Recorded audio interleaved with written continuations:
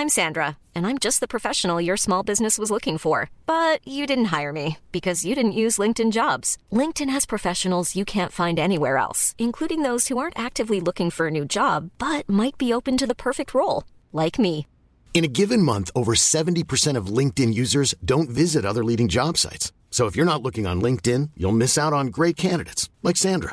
Start hiring professionals like a professional. Post your free job on linkedin.com/people today. Wow. Nice. Yeah. What you're hearing are the sounds of people everywhere putting on Bombas socks, underwear, and T-shirts made from absurdly soft materials that feel like plush clouds. Yeah, that plush. And the best part? For every item you purchase, Bombas donates another to someone facing homelessness. Bombas. Big comfort for everyone. Go to bombas.com/ACAST and use code ACAST for 20% off your first purchase. That's bombas.com/ACAST. Code ACAST. Hey, I'm Ryan Reynolds. Recently, I asked Mint Mobile's legal team if big wireless companies are allowed to raise prices due to inflation. They said yes. And then when I asked if raising prices technically violates those onerous two-year contracts, they said, "What the are you talking about, you insane Hollywood ass?" So to recap, we're cutting the price of Mint Unlimited from $30 a month to just $15 a month. Give it a try at mintmobile.com/switch. $45 up front for 3 months plus taxes and fees. Promo rate for new customers for limited time. Unlimited more than 40 gigabytes per month. Slows full terms at mintmobile.com. Hello? Hello? Podcast Network Asia. Meron kaming database naman. Meron kaming provided ng company na parang ito yung listahan ng mga kliyente mo. So, madali kaming makapag-communicate with them kasi may even the applications parang click lang, message ganito, text si ganito, email si ganito. Mga Immortal, I'm Stanley Chi, your host for the Underpaid Podcast. It's a pro-employee podcast na siguradong relatable sa lahat ng nag-opisina o work from home. So subscribe to Underpaid and enjoy the show. Mga Immortal, welcome to the Underpaid Podcast. I'm your host, Stanley Chi. Ito ang podcast na pro-employee para sa mga Immortal. At dahil 2023 na, mga Immortal, alam ko, iniisip nyo na yung goals niyo para sa taong to, Year of the Rabbit or kung ano man, di ba? Pero syempre, bilang isang empleyado, dapat hindi natin kinakalimutan yung personal expenses tulad ng insurance.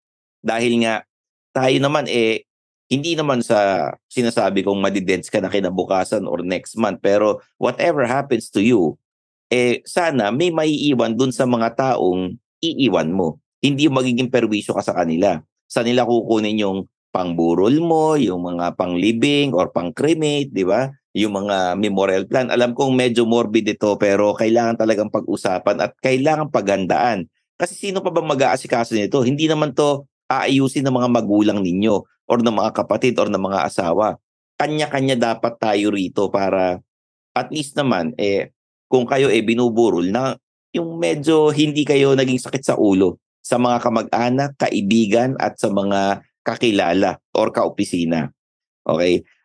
I've invited a financial advisor and he's a former IT professional na nag-full-time sa pagbebenta ng insurance. Okay? Insurance and investment. Eksperto siya rito at bukod sa yung mga insurance na yan, pag-uusapan din natin yung mga misconceptions pag ikaw ay may nakitang isang tao na nagbebenta ng insurance or insurance agent. Hindi naman lahat full-time. May mga part-timers, may mga iba naman side hustle nila ito. At totoo namang malaki ang kinikita sa ganitong trabaho or negosyo. Pakilala natin, sikat na sikat rin to sa TikTok, si Orb del Rosario. Sir, welcome to the Underpaid Podcast. Hello everyone. Ayan, thank you for having me, Stanley Chi. Ayan, maraming salamat ha. Ayan, sige. Magandang pag-usapan nga yan, no? Bagong taon, baka may bagong plano tayo this 2023 pagpasok. So, thank you for having me here on Underpaid. Ayan. Sige. Siyempre, sir, yung mga iba, new year, new job, yung mga yearly goals, yung mga vision boards na tinitingnan nila at sinusulat nila kung saan-saan. Pero, let's all be realistic. Lahat tayo kukunin ni Lord. Diba? Tama. Diba? Wala tayong magagawa Una-una lang yan. Kumbaga, Tama. kung pagka masyado kang mabait o kumota ka na, ginuha ka na ni Lord. Pero kung medyo may mga mission ka pa sa buhay, wag muna. Pero kailangan nating paghandaan yung mga insurance na yan. Health insurance or iba't ibang klaseng insurance man yan. Dahil kung kayo ay may lahing, nangyari, may sakit kayo, yung nasa lahi nyo na, o kailangan Tama. may medical insurance kayo. O yung mga insurance pag na-aksidente kayo, whatever happens, may makukuha. Kasi wag naman sana, di ba? Ano nga yan bumili ka ng insurance at syempre, tayong lahat, pinapangarap natin na sana wag natin gamitin. Yes, tama. Pero, it's better to have it right now oo. na hindi mo pa kailangan. Mm. Diba? At least meron kang extra income and it's an investment rin. Kasi Correct. parang ang insurance parang pension din yan balang araw. 'Di ba meron yang certain number of years na nagbibigay ka ng naghuhulog ka ng pera, tapos pagka kayo ay nag-retire na, meron kayong mabubunot bukod sa emergency fund niyo or kung kayo ay nagnenegosyo. Ngayon, Sir Orb, bakit pagka nagbebenta ng insurance, medyo parang feeling mo multi-level marketing yung ibang mga ibang di ba parang kinukulit. Insurance ka na ba? Yung medyo parang imbis na interesado ka, parang nilalayuan. Ano ba yung ginagawa ng ibang insurance agent na mali? Well, may stigma na rin kasi to begin with sa insurance, 'di ba? Kung narinig niyo na yung CAP, I'm sure Sir Stanley familiar kayo sa CAP. Narinig niyo na ba 'yon? Parang college assurance plan. Siguro sikat yung 90s. So majority ng mga kilala ko, parang yun yung naging parang quote and quote na naging scam sa tingin nila before kasi nalugi yun So medyo naiiwasan yung insurance because of that. But one misconception is magkaiba sila. Yung CAP is a pre-need plan. When we say pre-need, hindi siya life insurance per se, hindi siya insurance per se. It's a plan for, say, for college plan. And somehow, na parang nag-iiba yung tingin nila pag narinig nila insurance kasi ang dating sa kanila, assurance and insurance is the same. So that's one na nagiging malaking misconception and effect din. So ang nangyayari, pag nakakausap sila ng insurance agent, parang yun agad yung naisip nila, ay, scam to. And anything na sabihin ng insurance agent would come as parang kinukulit, parang pinupush talaga, di ba? And medyo hindi nalalayo sa mga multi-level networking na ganun yung style kasi sales to, direct sales yung dating niya, 'di ba? We are still connecting with people, talking to people wherein we are trying to convince them that life insurance or investment in general is very important to them. And sa totoo lang, medyo nahihirapan din talaga lahat ng advisor na mag-convince ng mga tao because yun nga, may mga stigma around it. Plus, yung pang-struggle financially, lalo na nung nagkaroon ng pandemic, di ba? Yeah. Parang, ang pipiliin mo, ano ka ba, kakain ka ba? Or bibili ka ng insurance? Di ba? Parang, yun yung naging parang dilemma ng mga tao Kasi that's, some of them, they think of it as, parang expense pa din siya. But sabi niyo mga kanina, investment din siya. Part siya ng investment. And some people, parang nalilito sila, ano ba to? Investment ba to? Or expense ba to? That's why pag may lumalapit sa kanila, parang sa tingin nila, ay, peperahan lang ako nito. Ay, scam yan. Ay, gastos lang yan. So, and ang tingin na nila is yun nga, sobrang kulit, sobrang pushy. Well, in fact, kaya naman din makulit yung mga advisor, mga insurance agent is, we want lang din na, syempre, if anything happens sa future, di ba? Hindi man natin alam anong pwedeng mangyari sa future natin. Parang hindi tayo mauunahan ng sickness, accident, or death. So, yun yung, may mga usapan nga kami sa insurance industry. Ang kalaban namin hindi yung ibang company. Ang kalaban namin is yung sickness, accident, and death. Kasi pag yan yung nauna, wala nang pwedeng gawin ng insurance advisor. And marami ng story. In my 7 years experience sa Sun Life, sobrang dami ng nagtanong sa akin, ay, pwede pa ba yung ganito? Pwede pa ba yung ganyan? And unfortunately, just recently lang din, may isa akong existing client, tinanong niya yung one of his parents nagkaroon ng parang pre-diagnosis na may cancer. Parang nun. Pero hindi pa siya technically or officially na diagnose, pero leaning towards that. Ang tanong niya, ano yung pwedeng insurance na pwedeng kunin? And unfortunately, ang hirap sagutin, pero I had to be honest and straightforward. Sabi ko, medyo malabo na yan kapag ganyan na yung diagnosis. Kasi once you are sick already, and ganun pa, medyo critical, we call that critical illness, medyo malabo na talaga siyang Mahirap ma-approve. No? Oo, totoo yun. Mahirap ma-approve. Actually, decline na yun. Automatic, lalo na yung mga big C, mga cancer, ganyan. Automatic decline. Tao na pag nag-apply ng ng insurance, ina-approve kaagad eh. Si Jackie Chan nga hindi ina-approve sa mga insurance. Kasi yun yung trabaho niya, di ba? Trabaho niya, stuntman na di ba? Parang lagi na sa peligro yung buhay niya. O talagang isipin ng insurance, hindi ka namin i-approve malulugi kami sa iyo eh. Totoo. So, minsan iisip din ng mga tao na parang, ay sige, later on ko na yung kukunin. Pero, di nila alam, yung later on na yan, mamaya na yan, tapos biglang may nangyari. Tapos may big C, mga ganyan, or nagkaroon ng heart attack, or na stroke, or whatever. Mahirap na ipa-approve yung mga ganun eh. With all the money in the world, like you said, Jackie Chan, sa risky ng buhay niya because of his job, ayaw siyang insure. And that's the reality sa insurance industry. Okay. So, you get it while bata ka pa. Yun ang the best. While yes. You're young, nagtatrabaho ka. While you're young, while you're healthy, you're capable of paying, investing, di ba? Meron ka pang sinasahod eh. So, rather than putting it to somewhere na parang mawawaldas lang, no? Kahit konti lang. Di masabing lahat eh.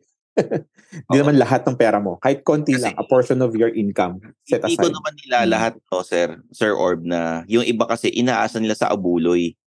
Yung okay, totoo. Yung sanang iasa sa abuloy, lalo na nung nag-pandemic, wala na nagpupunta ng mga burol-burol. Although ngayon, pa back to normal na nga, iba pa rin yes. Hindi naman lahat ng hindi naman lahat ng taong bibigyan ng abuloy. Totoo. Yung abuloy kasi nasa culture na ng Pilipino, no? Medyo toxic siya in a way kasi inaasahan yung ibang tao to continue yung financial capacity ng isang pamilya because of that abuloy or whatever. Pero yun nga, in any loss of life, 'di ba? May dalawa yung pwedeng mawala eh. Financial loss tsaka emotional loss. Emotional loss, 'di ba? Kunwari may namatay, emotional loss. Madaling 'di ba? Kausap ka lang ng friends, family, madali mag-cope up. Pero yung financial loss, parang doon tayo pinakamahihirapan eh. Na alam mo yun, bumangon, especially pag breadwinner yung nawala. And yung iba parang feeling nila abuloy would mitigate that. Parang alam mo yun, biglang pwedeng masolusyonan yung problema nila about finances. But the reality is, hindi siya enough. Kaya lang yun. Iba pa rin yung may sarili kang pera at may sarili kang insurance. Ngayon, correct.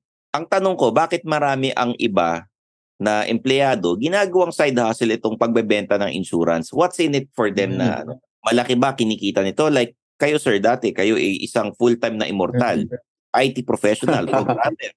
Malaki sweldo ng programmer, mga immortal, hindi biro ang sweldo niyan, sir. Can you give us a price tag ng sweldo ng programmer? Kapag bago-bago ka pa lang, siguro mahina na yung 30K siguro per month yan. Per month. Bago pa lang yan mga 25 to 30K. Halimbawa yung mga 5 taong ka na nagtatrabaho. Pag mga ganon, siguro ako nung umalis ako sa trabaho ko, mga 5 years na noon. But that was way back 2015 pa. Siguro mga nasa 60 to 90 ganyan. Depende pa yan kung gaano ka kagaling, syempre. Diba? And kung paglipat-lipat mo pa ng company. Gaano ka kagaling at gaano ka kahusay mamuliti ka at yung makipaghagal ng sweldo. May mga ibang nararatel na pagka yung kausap ang HR, ito kasi ang offer ko na natanggap sa kabilang kumpanya. Ngayon kung tatapatan nyo, sasama ako sa inyo. Kung ayaw nyo, okay lang.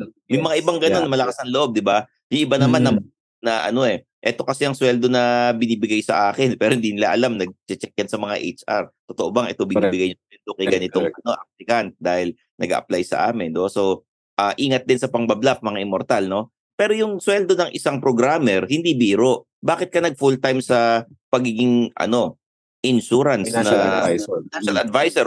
Ang financial advisor, para kayong mga chingkitan, ganun. Hindi ka financial advisor, di ba? Oh. Yeah, somehow. Yeah, personal finance yung focus talaga namin. With regard sa income or sa amin commission talaga siya, commission based, walang fixed income. I'm not sure kung depende sa company, but most of the insurance companies commission based talaga. So ang kinaganda lang din, no, when you're an insurance agent is you write your own paycheck. So somehow it's your sipag equals your income. Diba? Parang pag sa corporate kasi 9 to 5 job. Even mag-OT ka dyan, minsan wala pang OT pay yan. And yung sahod mo, ceiling lang. Kunwari, sige, hanggang ka lang, 30K per month. Hanggang dun lang yon. And that's working around 8 hours per day. Minsan more than pa, di ba? OT ka pa. Oo. But with insurance kasi, ang parang sipag mo, equivalent dun sa income mo. So for example, you're talking to your clients kahit 2 hours lang yan. Paano pag big case yung client na na-close mo? So yung 30K ng 1 month mo, kaya mo siyang i-close ng 1 sitting sa isang kliyente. That's a possibility. So income-wise, ang isang kliyente, ang nakukomission mo diyan pag malaking insurance sa kinuha niya, 30K kaagad yan. Possible yon. Iba nga minsan higher pa. Paano yung pinakamababa? Yung pinakamababang na minimum sa isang kliyente, pag mga maliliit na case, ang income mo siguro nga 2,000, isang case yon, no? Isang client yon, mga ganyan. But you're just working for that. Mga 30 minutes na kwentuhan, ganyan, na you're doing financial planning. Matagal na yung 4 hours siguro kung napatagal yung usap nyo about ng mga financial needs niya. So, mga ganun, you're gonna work with that number kung maliliit na cases. So imagine if that's 2,000 per client, sa isang araw naka 10 clients. So 2 times 10, 20K agad yun, isang araw pa lang. Oo. Tapos lang, lawas lang ang punan mo. At syempre, kailangan no-offer mong insurance. May license din kami. Kami. Meron din kayo mga seminar na ganyan. Kaya marami pala ang nagbebenta ng insurance at ginagawang side hustle kayo bilang full-timer, no? Mm. Halimbawa, isang customer na convince kumuha ng insurance, it will take time versus dun sa isang gusto kong kumuha ng insurance. Ano ba ma-offer mo sa akin? Yun, magbabilis, di ba? Ngayon, ano yung responsibilities mo pagka kumuha na siya ng insurance sa'yo? Pag nabenta mo na? Hi fam! Rowan and Tina here, and this is Queer Tuhan. This podcast is our gift to the LGBTQIA+ community, a safe space where we can highlight and talk about our stories and experiences. We hope that through these stories, we can relate to one another, feel empowered, and learn more about each other. Tune in every Wednesdays and Saturdays exclusively here on Spotify and rate the show 5 stars.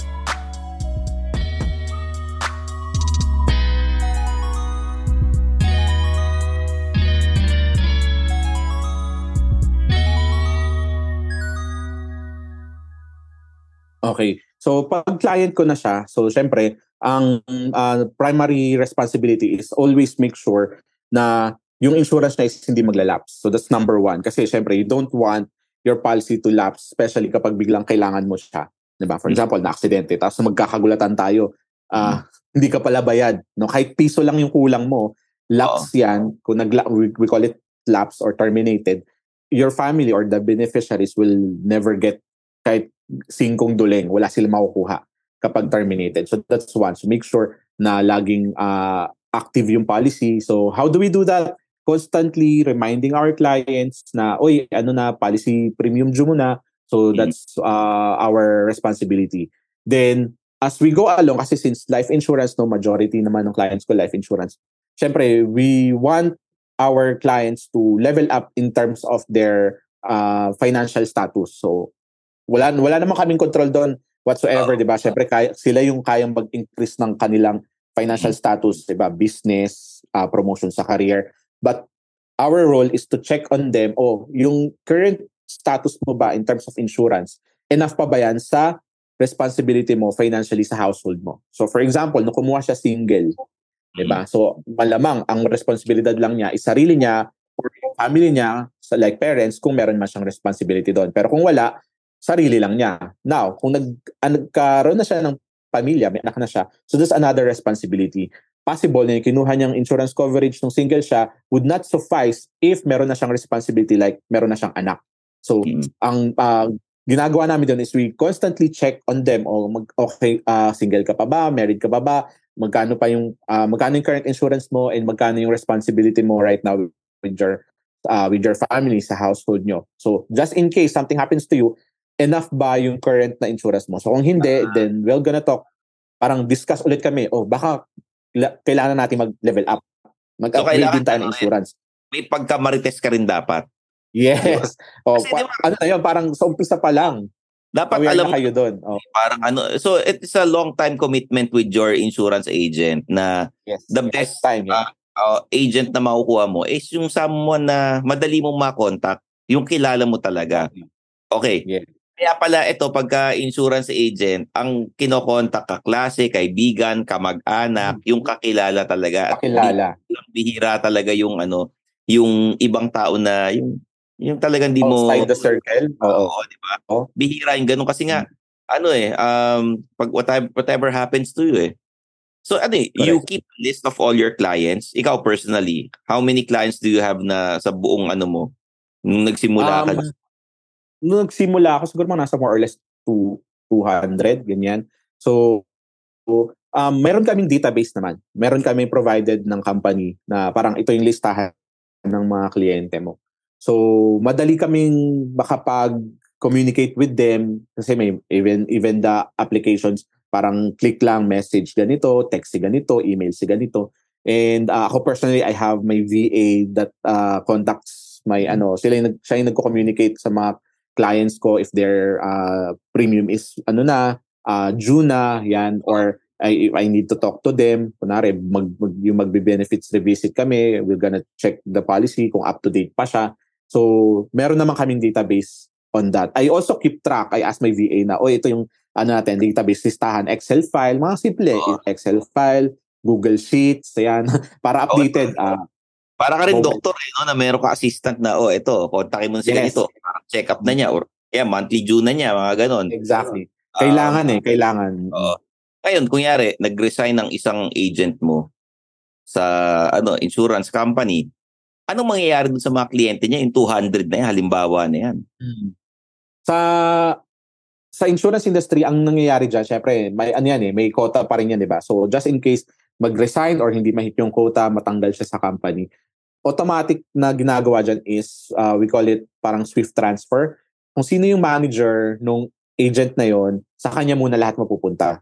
So, that's parang automatic. Para lang hindi mabakante yung client, tapos may magsiservice sa kanya. So, we will communicate with them via email. Una, si company, diretso yan, i-email niya, tapos i-introduce niya na, ito na yung client mo. Then, ang responsibility na nung nilipatan, si manager, siya yung magko-contact na ngayon directly dun sa client, kung sino man yung nilipat sa kanya. Para ganyan ako na mag-handle ng account mo. Yes, so i-introduce mo na yung sarili mo. Para at least yung kampante siya na, hindi ako pababayaan ng company na ganito. Ngayon, yung kita ibig sabihin yung kita nung agent na yun, yung 100 plus clients niya mapupunta kay manager. Hindi ba ang mangyayari ba dyan? Ipapasa ba ni manager sa ibang agent yan? Hindi. May option na pwede siyang i-assign sa ibang advisor or agent para mas matutukan kasi pag manager, like ako, na manager na ako, medyo parang marami ng responsibility. So sometimes ang ginagawa ko, nililipat ko siya sa ibang ahente or advisor sa team ko para mas ma-manage nila. Yung nakafocus talaga siya with client servicing. So we call that client servicing. And with regards sa income or dun sa commission, a portion na lang siya ng kung magkano yung tawag dito, dapat na makuha. So hindi na siya parang kumbaga full commission na ibibigay dun sa news servicing advisor. Parang certain percentage na lang kasi parang initially nabigay na rin naman yun sa unang advisor niya. So medyo minimal pero at least meron pa din.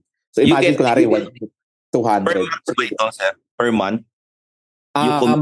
Depende sa kung kailan yung due.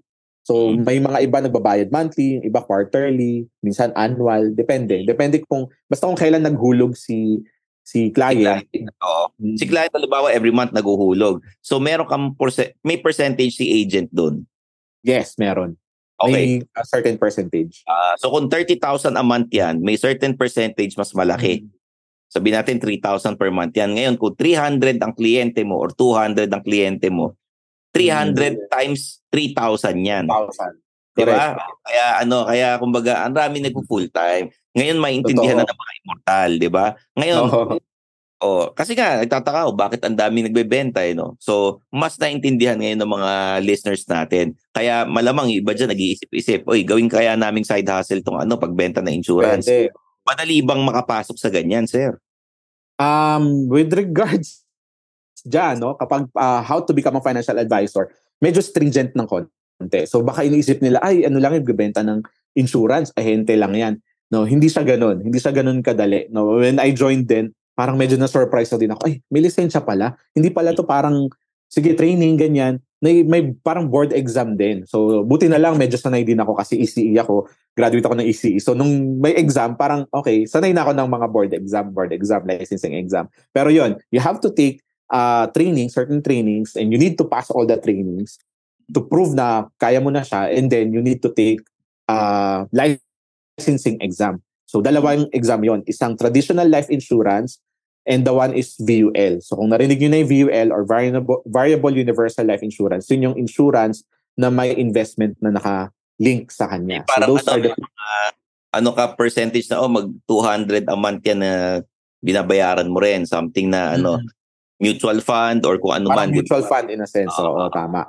So parang ganun siya. So dalawang license yun. And then after you pass that, so ito depende sa company, may training pa ulit yun that you need to pass again. So parang training before the exam and then training after you pass the exam. Then usual requirements, NBI, mga ganun, mga kailangan mong i-submit, proof of employment kung employed ka, ITR, kasi syempre we need to still pay the taxes, etc. So that's basically the rough idea on how we could become a financial advisor. But syempre, that's just the tip of the iceberg. Kasi pag nandun ka na sa loob, yun na yung medyo challenging na part. No? Yun yung... may quota na. May quota na, tama. You have to find your own clients. The company will not provide the clients for you. Since you're an agent, you have to look for your own clients. Kaya ako, ginagawa ko sa mga gustong mag-join sa team ko, sinasabi ko na sa kanila bago pala sila mag-join, hanap ka ng at least 20 na tao na pwede nating makausap. And sino bang unahin yan? Family, friends, relative. Yan. So sabi ko, kolektahin mo yan, then we'll talk to them. Baka meron pa dyang hindi insured. So we have to discuss this na you're training to become one para pagdating na advisor ka na or licensed ka na, madali na yung process natin na meron ka ng kliyente agad. So, sa dami ba naman ng kaibigan sa Facebook? Di ba? Hindi ka makakahanap ng bed. Hanggang 5,000 yung Facebook friends nyo eh. Tama. You really have to build yung credibility nyo as a financial advisor. And you really have to explain it to them na, financial advisor ako and I sell insurance para mag-gets din ng mga kaibigan or ng mga kakilala. Yes. So, kaya pala, kanya-kanyang pasiklabang kayo sa TikTok, sa social media, di ba? Si Herb, meron siyang sariling TikTok account. Kasama sa, educator ng TikTok. Kasama natin to. Let's talk about your TikTok account, sir. You're giving financial advice sa mga immortal, sa mga viewers, di ba? Ano yung mga pinaka nag-click na na videos mo sa TikTok? More on talaga personal finance and development. So nag-start ako niyan, siguro karamihan din during the pandemic, 2020. Ayan. So nung nag-start ako noon, sabi ko parang kailangan ko ng outlet where I can share something, and nag-boom yung TikTok. Tapos nung una sayaw-sayaw lang yun, 'di ba? May mga ano lang. Sumayaw ka ba? Sumayaw-sayaw ka rin? Noong una hindi.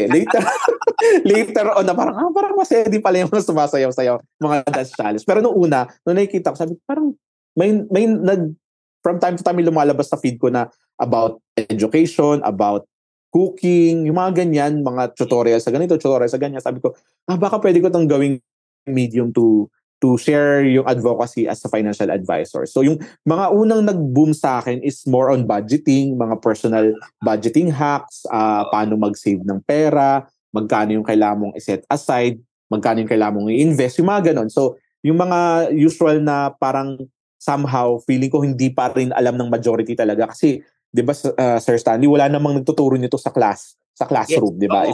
Wala nga eh. Walang mga, ganito dapat pag pag nagtrabaho ka na, ito yung isi-set aside mo. Ang tuturo lang sa atin, kumita, di ba? Mag-aral ka, tapos magtrabaho ka, tapos yung pera mo, somehow ilagay mo sa bank. And that's it. Wala man lang nagsabi na kailangan mo ng insurance, kailangan mo ng pension, kailangan mo ng investment. Wala. Yung mabilis lang, tulad sa mga TikTok na videos mo, ano yung mga dapat nilang malaman pag nagbabudget ng pera, yung mga life hacks na hindi tinuturo life hacks, sige. Very quick. Ito, very basic to. Ito, baka narinig rin ng mga listeners natin. So, this is what we call 50-30-20 rule. So, ito yung 50-30-20 rule sa budgeting. 50% expenses. So, syempre, yun yung big chunk nung pag may kinita tayo, talagang pupunta yan sa mga monthly bills and whatever na kailangan natin pagkagastosan buwan-buwan. 30% para naman hindi mo ma-feel na deprive ka, something that you want to buy. So, i-spend mo doon. Yung parang pang splurge mo, deserve ko to, kung narinig nyo yun, di ba? Deserve ko naman to. So yung 30% na yun, iset aside mo na para doon sa mga quote-unquote, deserve ko to moments mo. And then the rest, 20%, pang investment, pang savings, pang insurance. So dyan mo ilalagay yon kasi kailangan pa din natin magplano para sa future natin. Hindi pwedeng puro wants lang, hindi pwedeng puro gastos lang. Kailangan may iisipin mo pa rin yung future kahit paano. So that's it. That's 50, 30, and 20 rule. Oo. Yun. Pero syempre, mga immortal, kailangan wala kayong utang kung kayo ay mag-iipon at mag-iipon. Yun naman talaga importante. Wala kayong utang. Utang man yan sa kamag-anak, kapatid, or kung kanino man, bayaran nyo kagad at unahin ninyo yung bills ninyo. Di ba yung 50%, dun yung mga yun yung mga expenses ninyo nandun yung mga sa kuryente. Di ba? Pagkain, yung mga transportation mo. Tapos, yung 30%, kung para sa sarili mo yan, yung kunyari, clothing allowance. Diba? Tama. Parang pakape-kape ng konti, di ba? Samgyupsal. Parang pagka kunyari nagkayayaan, meron ka mabubunot. Yung 20% is for your yung investment mo tulad ng magbabayad ka ng insurance or nag-iipon ka para makabili ng sarili mong condo unit. Yep. Ba? Yung 10% is emergency fund. Yeah, pwede rin. So, you have to label everything Hindi pwedeng, kung ano lang yung matira. Diba? And madalas kasi pag yung ganun, sige, pag may natira, madalas walang natitira. Minsan negative pa. Diba? Minsan nga yung barya-barya, parang you underestimate na barya-barya, yung mga sukli-sukli. Kaya nga, meron tayong yung mga alkansya ng mga ipon challenge dyan yung ilagay para hindi nyo gastos. Kayo matempt na may mga ibang tao kasi na hanggat may nakita siyang pera, gagastusin niya. Or mag-enjoy siya. Tapos pag walang-wala na, para siyang yung pecha de peligro, yung sige, kain kalahating kanin tsaka ng ulam sa karinderya kasi wala pang sweldo. Tapos pagka kumita na, sige, magkano yan, di ba? One day millionaire. Oo. Wag sanang ganun mga immortal at nandito naman si Sir Orb del Rosario para turuan tayo ng tamang pagbabudget. And Sir, promote natin yung inyong TikTok account tsaka yung mga social media accounts para naman alam ng mga listeners at ng mga immortal kung saan kayo mahanap. Okay, sige. So yung TikTok ko, it's Orb del Rosario at Orb del Rosario. That's ORB del Rosario. And same lang din yung Instagram ko, ganun din at Orb del Rosario. I have a page, Facebook page I call it Live Brighter Now PH. So yun, yung isa kung sa Facebook naman kayo. So yun yung usually na hinahandle ko. So Instagram, TikTok, tsaka yung Facebook page na yun. Although meron akong Facebook page particular sa pagiging financial advisor, pero the one that I usually use is the Live Brighter Now PH na Facebook page. So those are my handles. Instagram, sir. Sa Instagram, Orb del Rosario sa Instagram. Yes, Orb del Rosario. Tsaka sa TikTok, Orb del Rosario din. Mga immortal, supportahan natin At sir, Matagal ko na gusto kong tanong to, bakit lahat ng mga Chinese nagbebenta ng insurance? Totoo ba yan? Madami talaga sila. Madami. Siguro one reason is, ito, based sa experience, no? They believe that yung pera, kung pwedeng sa iba manggaling yung gastos, dun nila kukunin. Di ba? Imagine, if you're insured kasi, instead na yung business mo yung magbabayad for, say, for example, medical bills or something na pag na-aksidente, si insurance company nila lang yung magbayad. Di ba? So, practically speaking, mas makakamura sila doon. Kung saan sila makakamura, doon sila. Di ba? Doon tayo. Dapat hindi lang sila, dapat tayo mga Pilipino. Lahat ng Pilipino dapat ganun. Di ba? Kung saan ka makakamura, doon ka. And there's a reason why ang mga Chinese nagbebenta ng insurance kasi nga ang laki ng komisyon. And the commission, it's every month. Hindi yung porket nakuha mo siyang bilang kliyente, yun na yun. Hindi, every month. Kaya meron yan hanggat nagbabayad sila for a certain year. No? Hindi naman lifetime, but at least for the next 5 years, di ba? Meron kang commission from that. So, kung gusto mo ng another source of income, then that's one side hustle that you might want to look into. And just so happens, no?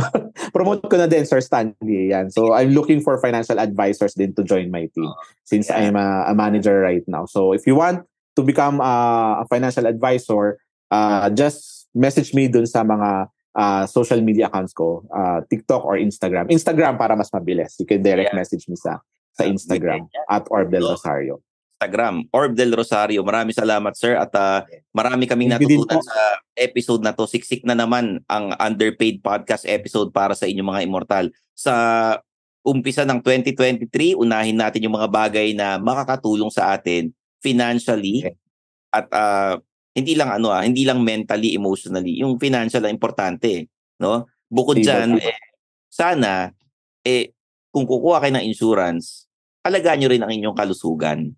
Kasi mahirap magpa-approve, lalo na kung kayo ay nasa mid-30s, magpo-40, mga ganyan, no? Medyo mahihirapan na kayo, kaya nga the best time to get an insurance is kung kailan bago ka pa lang nagtatrabaho. At sana maging consistent kayo sa pagbabayad, okay? Ngayon kung side hustle naman ang hanap ninyo, nandito si Sir Orb para i-training na kayo at para sabay-sabay kayong kumita ng malaki. At hindi biro ang pera na kinikita rito.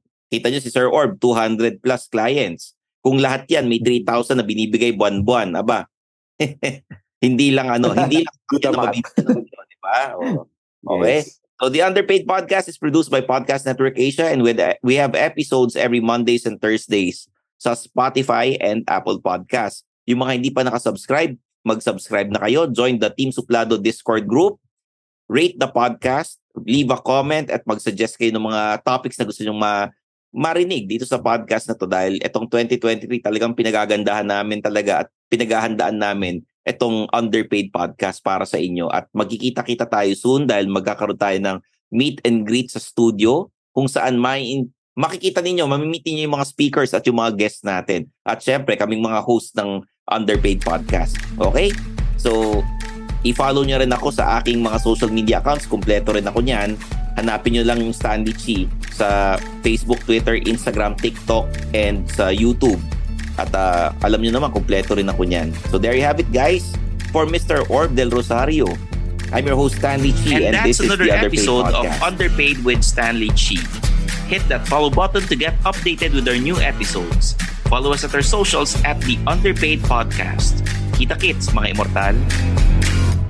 The views and opinions expressed by the podcast creators, hosts, and guests do not necessarily reflect the official policy and position of Podcast Network Asia, the hosts of the program, or other programs of the network.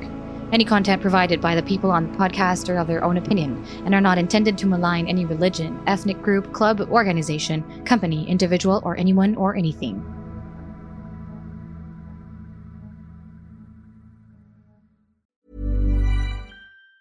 Mom deserves the best, and there's no better place to shop for Mother's Day than Whole Foods Market. They're your destination for unbeatable savings, from premium gifts to show-stopping flowers and irresistible desserts. Start by saving 33% with Prime on all body care and candles. Then get a 15-stem bunch of tulips for just $9.99 each with Prime. Round out Mom's menu with festive rosé, irresistible berry chantilly cake, and more special treats. Come celebrate Mother's Day at Whole Foods Market. Planning for your next trip?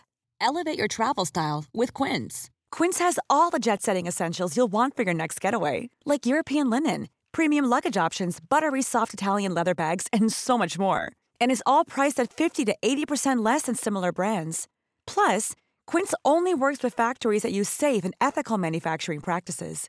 Pack your bags with high-quality essentials you'll be wearing for vacations to come with Quince. Go to quince.com/pack for free shipping and 365-day returns.